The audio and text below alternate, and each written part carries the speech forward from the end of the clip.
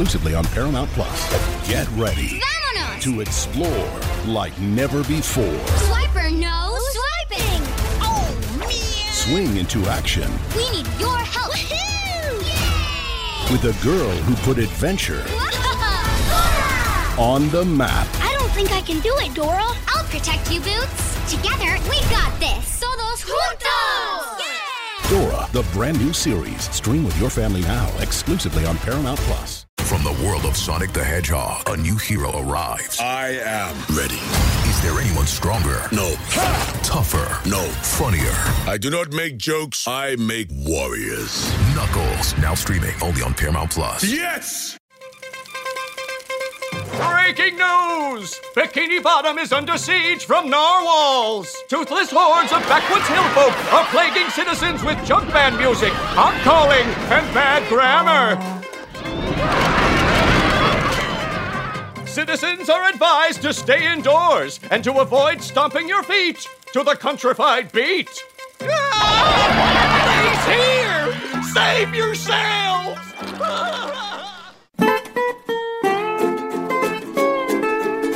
Welcome to SpongeBob Binge Pants. Nickelodeon's official podcast about all things SpongeBob. I'm Hector Navarro. And I'm Frankie Grande. Today, we are interviewing Dave Cunningham, who is a supervising storyboard director on SpongeBob. He's worked on all three shows, Camp Coral and The Patrick Star Show as well, and the second movie, Sponge Out of Water. And Dave has been so loyal to SpongeBob. He started on season 4, and he stuck around all the way up until today, and he's also invested in the future of the franchise, recruiting a lot of the young artists, a bunch of whom have already been on the show. So we're going to talk about all of that. Plus, we've got a great design perspective on the iconic characters in the SpongeBob universe. Frankie, are you ready? I'm so ready. Dave Cunningham, here we go.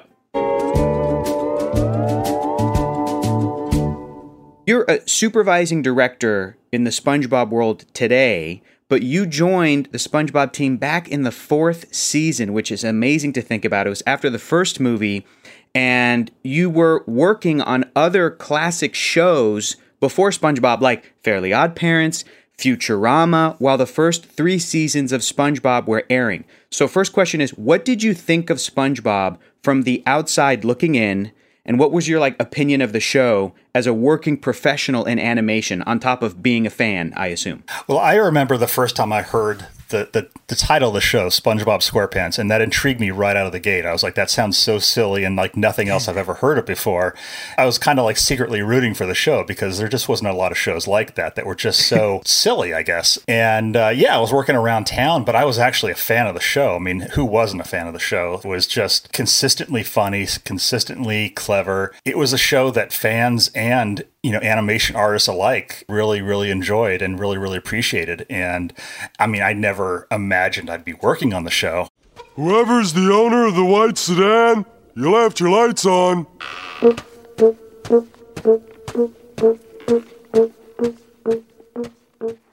And then so you get the job, right? So you came in as a storyboard artist. Was that the first position that you got? Yes, I came in as part of the plussing team on SpongeBob. There was about 6 or 7 of us, yeah.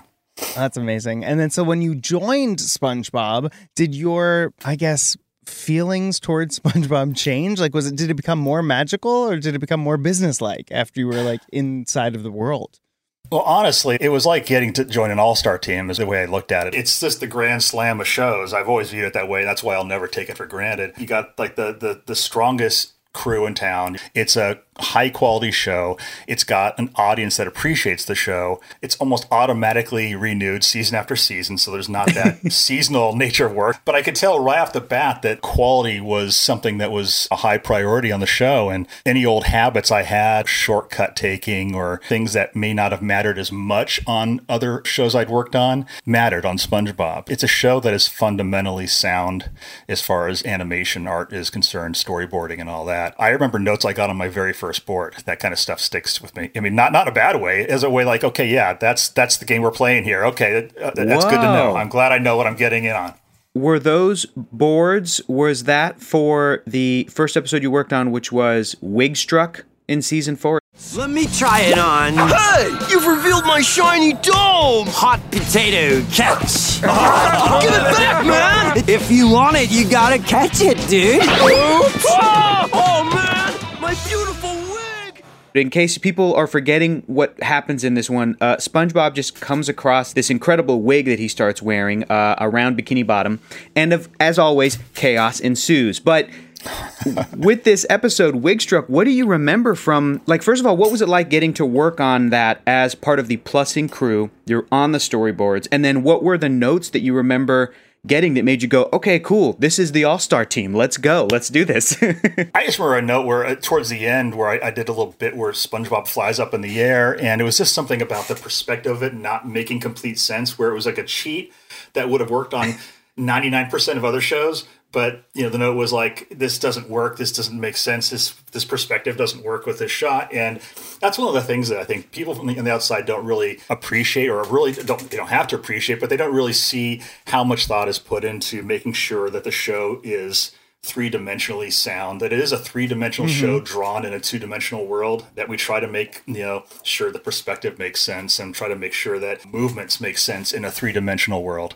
But I remember that, and I'm like, you know, I got to think about this. Like, I actually put some thought into the arc of SpongeBob as he jumps up in the air and lands. I can't just throw it out there. I got to actually think about it. It's so true, because I can't even remember which one I was rewatching last night in preparation for today, but SpongeBob like turns from the cash register to turn around and walk away. And even the turn, I noticed, I was like, oh, that was so fluid and so three-dimensional. With a character who is a sponge, you really feel it. And like you're saying, Dave, these are characters that are so solid, they're so foundational, the design is so strong, that even a character like SpongeBob, who's so malleable and so zany, and you can do any shape with him, just when he's walking kind of normally, there's still so much beautiful animation put into it. Notice anything different about me today, Squidward? Nope. I'm wearing a wig. Oh, yeah. How could I have missed it? Can you believe I found it lying around in the street? Amazing. That's a big thing, is we're big on, you know, on 3 dimensions and volumes and everything being correct. And that's kind of what makes things hit on the show, too, is if we're cheating all the time, things are going to have the same impact. But when we make SpongeBob and Patrick and Squidward, all of them feel like they're real beings in this 2-dimensional world, and they have weight and they have shape and form, it makes it all hit a lot harder. It makes it so that when you guys bend or break the rules, they're that much funnier. Because we understand the rules of how they move, so that when you bend or break it, oh my God, it's hilarious. Behold, Plain Crab!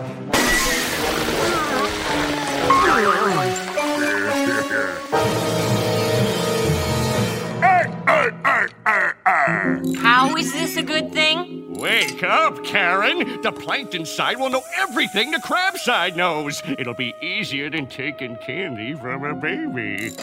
And we know how successful that was.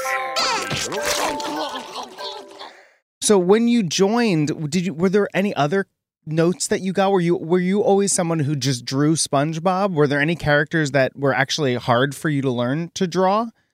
You know, it's funny, like when I came into the show, I was just, you know, completely just naive to the whole SpongeBob world. I mean, I tell people I had no idea there was a set number of holes on SpongeBob, or a set number of ridges on SpongeBob, or even like a set number of flowers on Patrick's shorts, or freckles on Patrick. I mean, I just went in there just guns blazing, just throw them all over the place, and they're like, whoa, Dave, here's a model sheet. Acquaint yourself. I'd say the character that can be a pain at times is Squidward. Hey, where's the road? Where's the road? We're doomed. Oh, how are we gonna get home? Which way do we go? What are we gonna do now? There's no road here. I think town's this way. He's one of the cheat characters, doesn't make 3-dimensional space too much. You rotate that head, it doesn't really, you know, based on the way we draw him, it doesn't really make a lot of sense. We tried to sort that out for Camp Coral, try to make it make sense 3-dimensionally. Wait, how does Squidward not make sense 3-dimensionally, Dave? You're like blowing people's minds right now. What did you guys have to fix? Well, you look at the way we draw him. When we draw him in profile a certain way, and his mouth makes a whole silhouette when we do a profile on Squidward. When we do that standard 3/4 angle on him, it kind of pokes out either side of his nose. This is very hard to do on an audio podcast, by the way. We're trying real hard, trying not to guys, use my at home. hands here. But where his neck comes from, for example, is a bit of a cheat too. We cheat where that comes from, and so when we started kind of putting Camp Coral together and what the characters were going to look like, they had to be 3-dimensional. They had to rotate smoothly in a 3-dimensional space, and so they kind of determined where, what his mouth was going to look like. His profile is different than it is in the main show because it just in CG it just can't happen. We go, we're big on silhouettes on the show. We got a big, kind of C shape for his mouth. It's clear and it looks really good, but it makes no sense if you're turning him around in a circle. So, I think Dave, you're describing another thing that I've heard, this issue of like, even when a character like Mickey Mouse was transferred from hand-drawn version of Mickey that we all know and love with a very strong silhouette. I don't even have to use my hands. Everybody knows what Mickey looks like in silhouette. To a CG version of Mickey for various shows and projects and stuff, they had to cheat to where whenever he would move, his ears would then move on his, like rotate on his head to maintain, now I'm using my hands, to maintain the 2-ear silhouette. So this is the challenge of bringing iconic 2D animation cartoon designs into a CG world.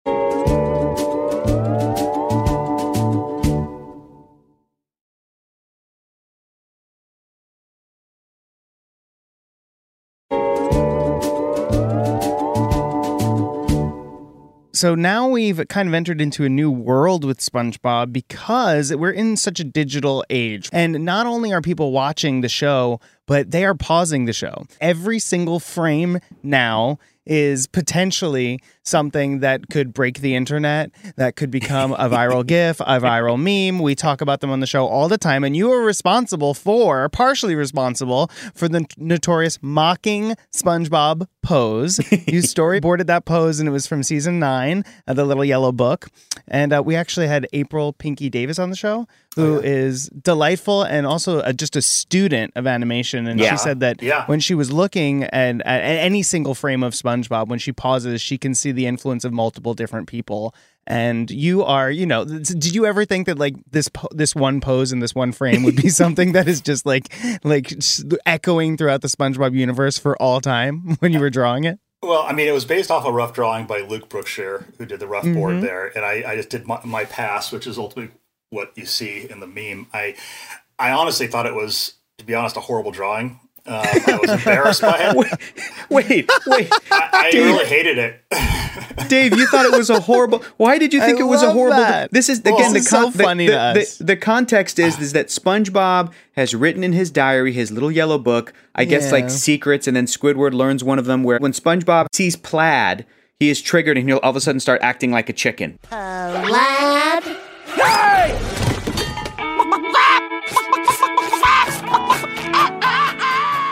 That's what happens in the context of the scene, and it has now morphed, thanks to the internet, into people mocking other people, which is so great. But you got this, and you thought it was a horrible drawing? What? Why? What happened? I thought mine was a horrible drawing, not Luke's, but I thought mine was a horrible drawing. I turned it more into a chicken when I did my pass, and I gave more a bow. And I was embarrassed by the drawing, but it's like when you're doing a storyboard, you're doing hundreds and hundreds of drawings. And so you're like, well, just one of, you don't give it much thought. You're not sitting there polishing it. But I did it, and I was like, when the first time I saw somebody put it up as a meme, I was like, holy crap, that drawing? Really? Of all the drawings you're going to put up, that one? So your thought as an artist was like, I should have drawn that so much better. I could fix it, and now it's like a meme that will live forever. Well, that's so funny. I've come to terms with it now. Now that, it's funny, actually, Pinky brought in one day when she was just getting started. She brought in a mocking SpongeBob pillow for my couch in my office, and it's sitting in there too. And I get where people are coming from. The pose does look like he's mocking. If we're like dissecting why SpongeBob itself is so memeable, I think it's because it's so pure, because the expressions are so expressive, because it really does represent these little snapshots of human emotion so well. And I think, Dave, you may have been dissatisfied with your drawing, but I got to tell you, there's something really special and magical about that pose that you did. Yeah. And maybe because it was one of hundreds you were doing that day, where you're like, I got to get this finished, and out the door, we have a deadline to hit. There's something just so like quick and funny and kind of raw about that specific SpongeBob post. So kudos to you. Congratulations. I think that there's so many specific expressions and emotions in SpongeBob episodes. Like I think of the one with Patrick where he's up on the ceiling of the cave looking down. It just, it just creates, they're just so specific that they can be used for memes, I think.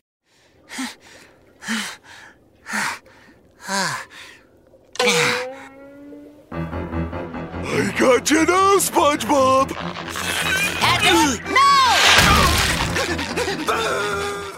So, Dave, the really exciting thing is that you are this veteran artist on SpongeBob. You've been there since season 4. You've seen so many of the different eras, and now you are part of the reason why you were recruiting so much amazing new young talent like April Pinky Davis, Eliza Herndon. We have met them. We've talked to them. They're amazing. They're delightful. What is it like for you to kind of invest in the future of SpongeBob and recruiting young talent? What kind of things are you looking for?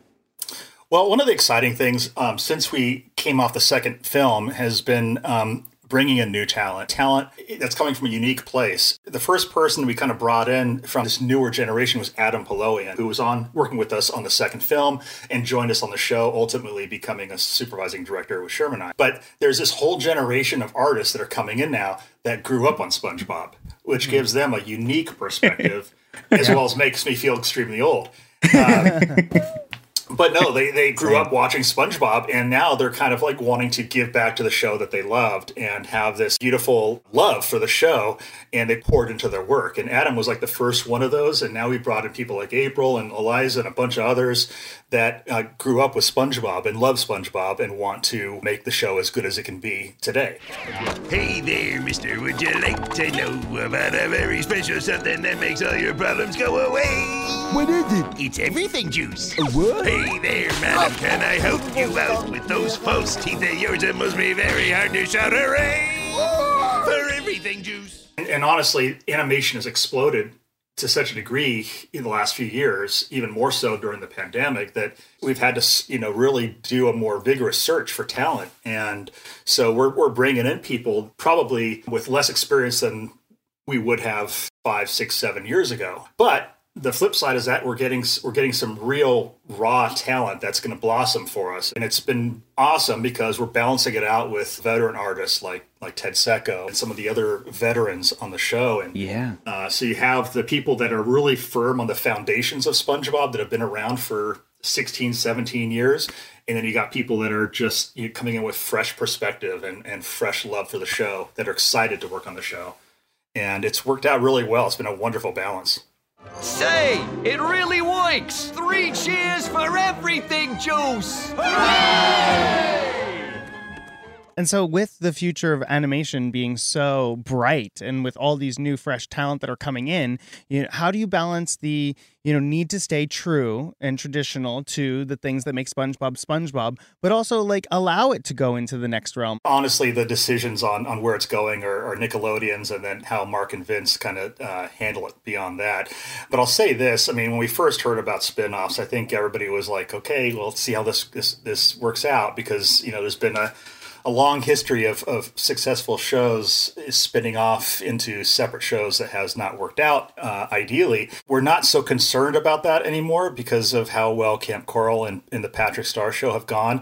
It's been wonderful to take both those shows and give them their own flavor while still maintaining a trueness to the SpongeBob humor and brand. With Patrick, we're playing with the different styles of different worlds he goes into, which is really fun. Going into like a UPA style, or going into the graphic comic strip style, or going to all these different styles of worlds, and then pushing the envelope even more than we do on SpongeBob, just getting crazy, just nuts on Patrick, where there's really no rules at all. It's reassuring. I'm nothing but excited about what's on the horizon. As long as we've got these strong, lovable characters that are always funny, I don't think we'll ever run out of stories to tell. That's what the core of the show is. SpongeBob being SpongeBob, and Patrick and Squidward and Mr. Krabs. They're all great characters. They're so strong. And I believe that any scenario we put those characters in, it's going to be entertaining and funny. We take them on all these wonderful worlds and these stories and these arcs, and it's fantastic. But, bottom line, we have an episode with SpongeBob and Patrick sitting on a couch. It's going to be entertaining. They're strong characters, and I don't think we'll ever run out of stories to tell. Frankie, another stellar interview in the books. Thank you to Dave Cunningham, who has been with SpongeBob SquarePants since season 4. What a fantastic interview. He is the coolest. Thank you so much to Dave for spending some of his time with us today. Yeah, and it was really awesome to get his perspective on how the show has evolved. Him being able to work on also starting Camp Coral and starting the Patrick Star Show. Yeah. And how animation has changed. That perspective was just so invaluable. And I'm really excited that he's so excited about where the future of this show is going to go, and so confident that it is going to stand the test of time. I think it's safe to say, Frankie, that once again, we can take another name and move it into the category of the perfect person to be working on SpongeBob, and that is Dave Cunningham. So thank you guys so much for listening. Let us know what your favorite part of the interview with Dave was. Was it when we were talking about how he didn't like his drawing for the That's meme, funny. the famous meme? It was I think so that's great. Oh, boy. And in the meantime, be kind. And don't forget to listen in every Thursday for new episodes of SpongeBob Binge Pants wherever you get your podcasts. And if you like what we're up to over here, spread the word, write a review, and most importantly, keep watching cartoons. Thank you, and we'll see you next week. Bye.